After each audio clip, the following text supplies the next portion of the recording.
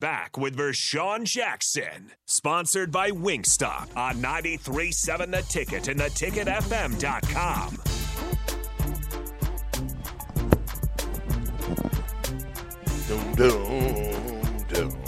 Rico, we got my guy? We got the big fella? Oh, yeah, don't turn him on without the music. Don't do that. Yeah, Rico. You think I could have blocked Carriker? A few times. Out of 10? I could just because I was going to cheat. Yeah. You know what I'm saying? I was going to try to fake him up top and then cut him down. He had the biggest arms in the league, I think, for a while. while. Listen, that's what I'm saying. He should have been worried about me, Bach. He should have been worried about me. Oh, there you go. What is this? Different Adam Carriker line?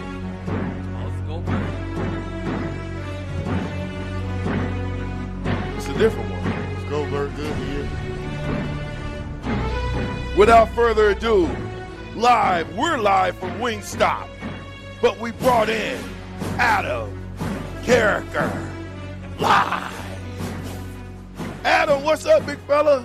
Give it to me. Opening statements. Vershawn, did you know that we now have beef? Did you know that? Beef? Uh-oh. We have beef. Dude, listen, tell me why we got beef between me and you, big fella. Because you forgot to call me. I answered the phone, and your producer's like, Vershawn forgot to call you, man. I'm like, all right, offensive guys just think they're better than defensive guys. I know how it is. I told him Adam to call you, so he forgot. I told him. I said, hey, you got Adam on today. Black shirt. I'm down with you. We black shirt brothers, man. I'm with you, man. I'm with you. Yeah.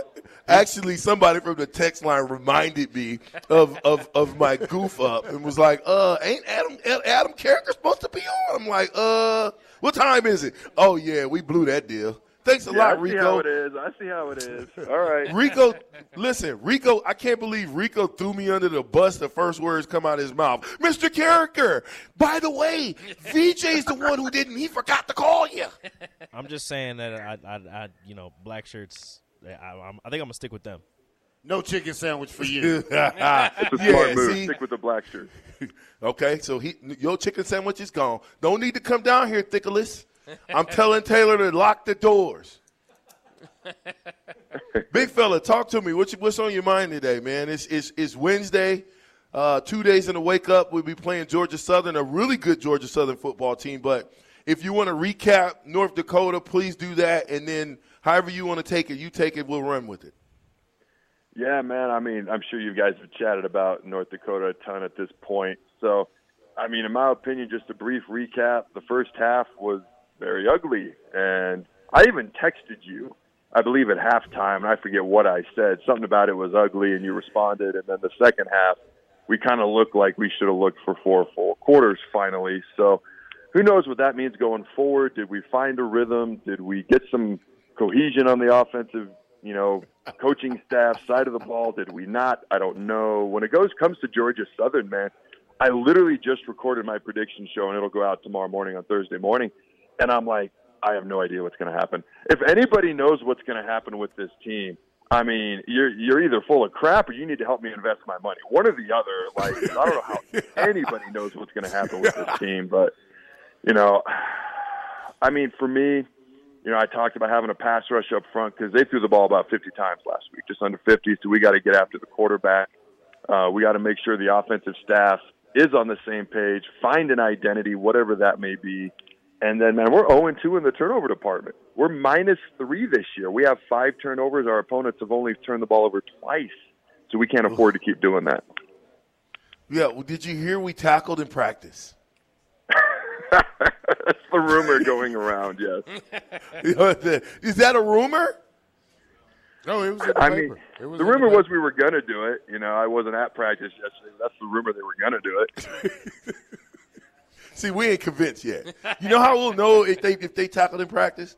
Because they'll be able to tackle a really good Georgia Southern team. I'm telling you, this team is as talented as they come. Have you done any investigation on Georgia Southern? What's your thoughts about them? Yeah, I mean, for me, they put up a lot of points. Obviously, they played Murray State. but it's one of those games where if we found a little bit of rhythm in the second half of North Dakota, hopefully it carries over into this game, and this game isn't closer than 3-4 touchdowns.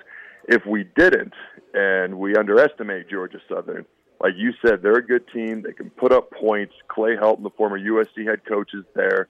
Their quarterback played it at Lincoln against us in Lincoln last year when he played with Buffalo, and he did some things against us. So they're a team that could be very, very interesting if the Huskers do not come out and play well. How about the mouthpieces still hanging? Is that the look? I'm seeing it across college football, though. Defensive backs, for whatever, I don't know where this is coming from, but I see it across the country. You see mouthpieces hanging from defensive backs. So I don't know. Is it supposed to, like, I remember when I was growing up, like, having a visor was like the cool look, and everybody wanted the visor. By the time I got to college, you had to have, a doctor's prescription or whatever to get the visor. Is that like the new thing that looks cool to everybody? I don't know. Yeah, well, it looks dumb. Well, I agree. And you don't hit hard with that mouthpiece hanging out. Anybody that tells me they hit harder without a mouthpiece, I'm telling you, they are lying and they full of it. I think it's probably hurting our tackling because the mouthpiece going up in their face before they hit. So they need to put it in their mouth. Yeah, I would agree with that. Okay, so when you look at this team, 1-1, it's a night game. What's some of your keys to winning this thing?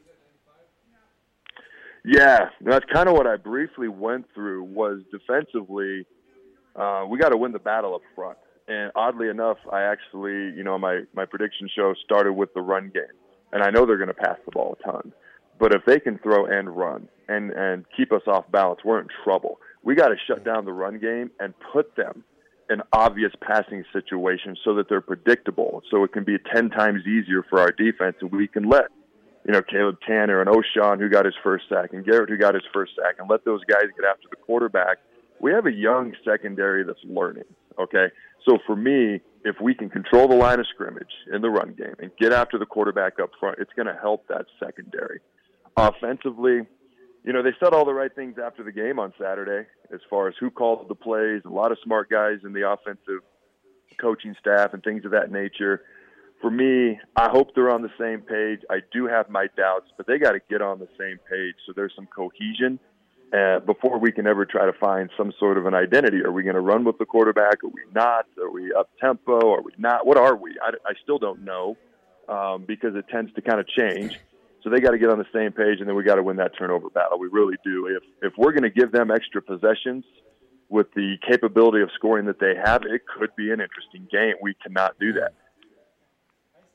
Right. Does it matter? They talked about who's calling plays, did blah, blah, blah take over, how did this whole thing happen?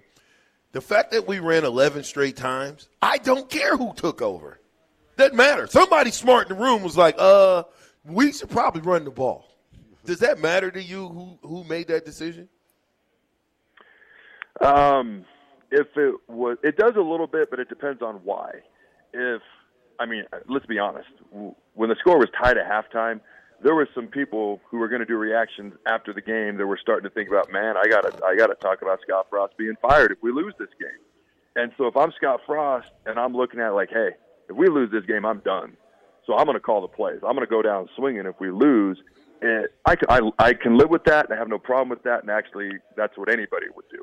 But if it was simply, I don't like what you're calling, I'm just going to take over, that's a whole different ball of wax. We don't really know the answer to that. My suspicion would be the first one, which is very reasonable, like, hey, if I'm going to go out, I'm going to go out swinging. So that wouldn't matter to me as much. But if they're just not on the same page, that matters to me more. That sidebar, was that the normal Carriker live intro? That wasn't the normal one, was it? You're talking about on Sunday night? No, when I bring you in, that last time, the song that the Goldberg song, is that what I normally bring you into? Yeah, that's it.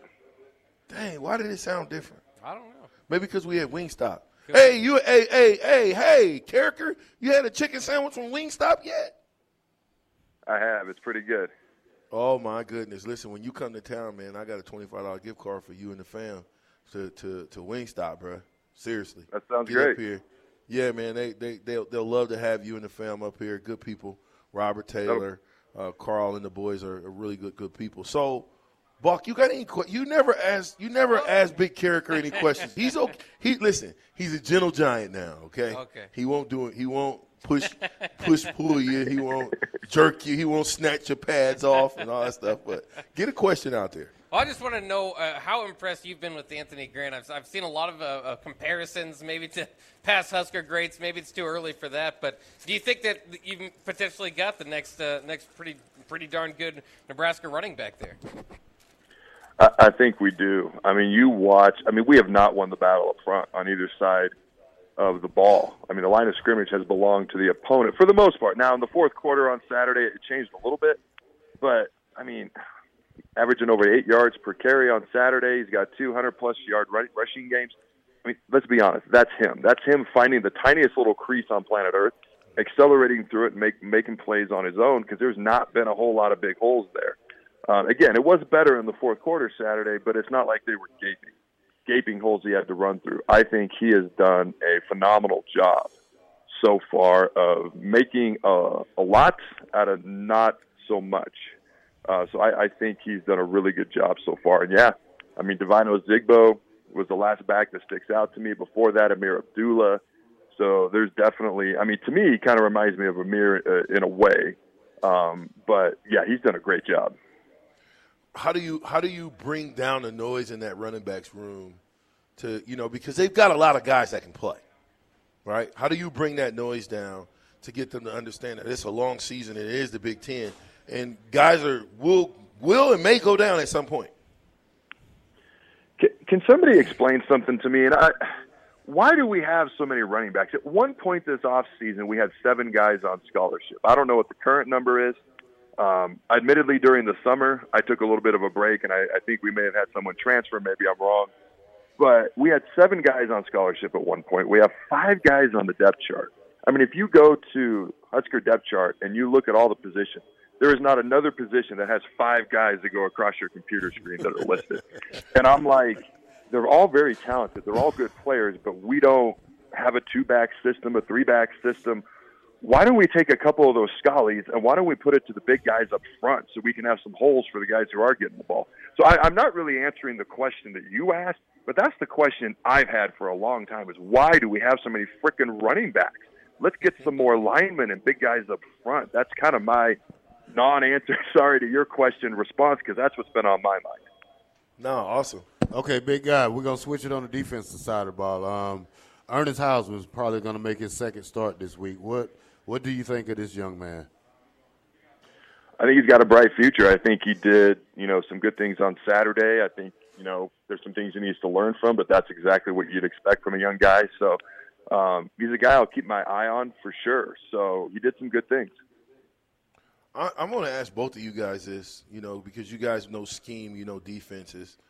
And both of you guys are black shirts.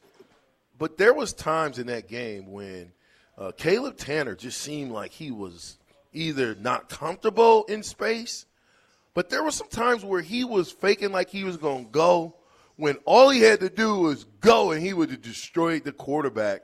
And instead he ran back and got in pass coverage.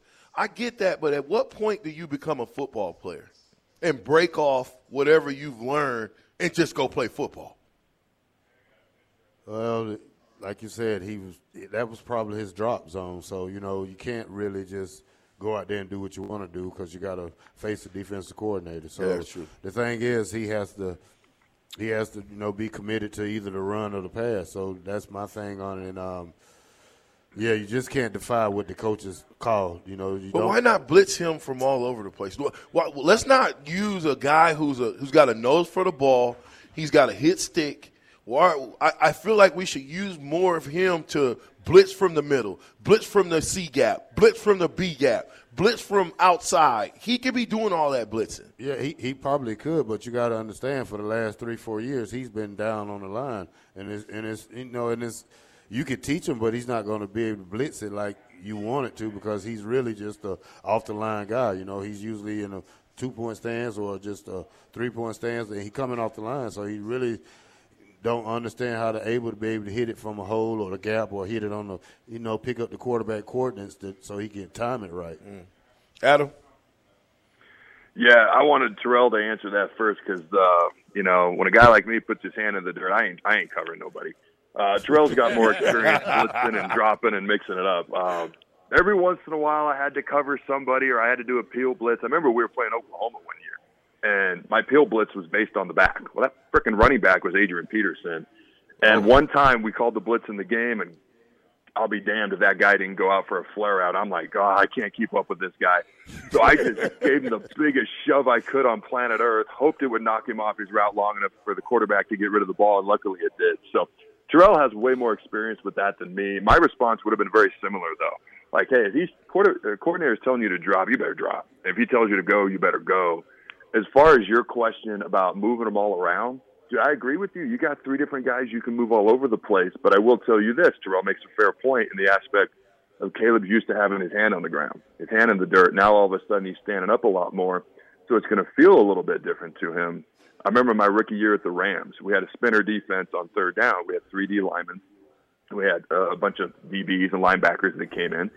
And we would blitz from all over. And all of a sudden they had me standing up, moving all over and blitzing. And it was great in theory. I could not have felt more uncomfortable. I had never done anything like that in my life, and it literally lasted 1 week. And I had my hand back in the dirt, and I was no longer the spinner guy moving all over the place. It was not something that was going to work for me. So you kind of answered it, man. Sometimes you got fish out of water, man, in that situation. I tell you what, I like to see Javen Wright a little bit more as well. To play that rover back to just to get a little bit of length, give those guys a spell. I want to see more of the talent that we have that's sitting on the sideline, maybe get in the game a little bit more than we did. And by doing that, you have to win in the beginning of the game so that at the end it can be an easy way out. Big fella, man, I appreciate you, man. You got any parting words for us before I let you go? Hey, man, I'm going to let our beef go. The fact that you forgot all about me, okay, I'm going to let it go so we can be friends again, all right? All right. And I hope you have a great rest of the week. Hey, man, I appreciate that, and I promise you. Listen, this week is – hey, let me tell you what happened to me before I let you go, okay? So I go to Walmart, and I'm thinking – Terrell got me thinking, the Mac stack attack, whatever.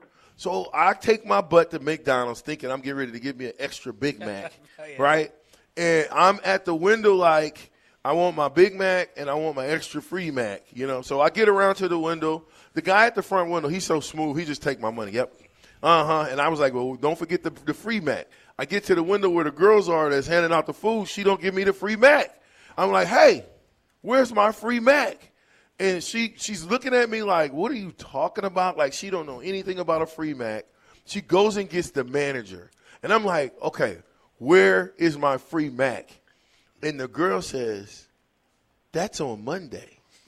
Today's Tuesday. So my days are completely off. I still felt like I needed a free Mac. But big fella, I appreciate you. Thanks as well. And hopefully when we come back on Monday at 10:15, we'll be having an awesome show talking about all the great runs that Grant had. Dude, that would be phenomenal, and typical old lineman tight end, always thinking about food. So now I get it.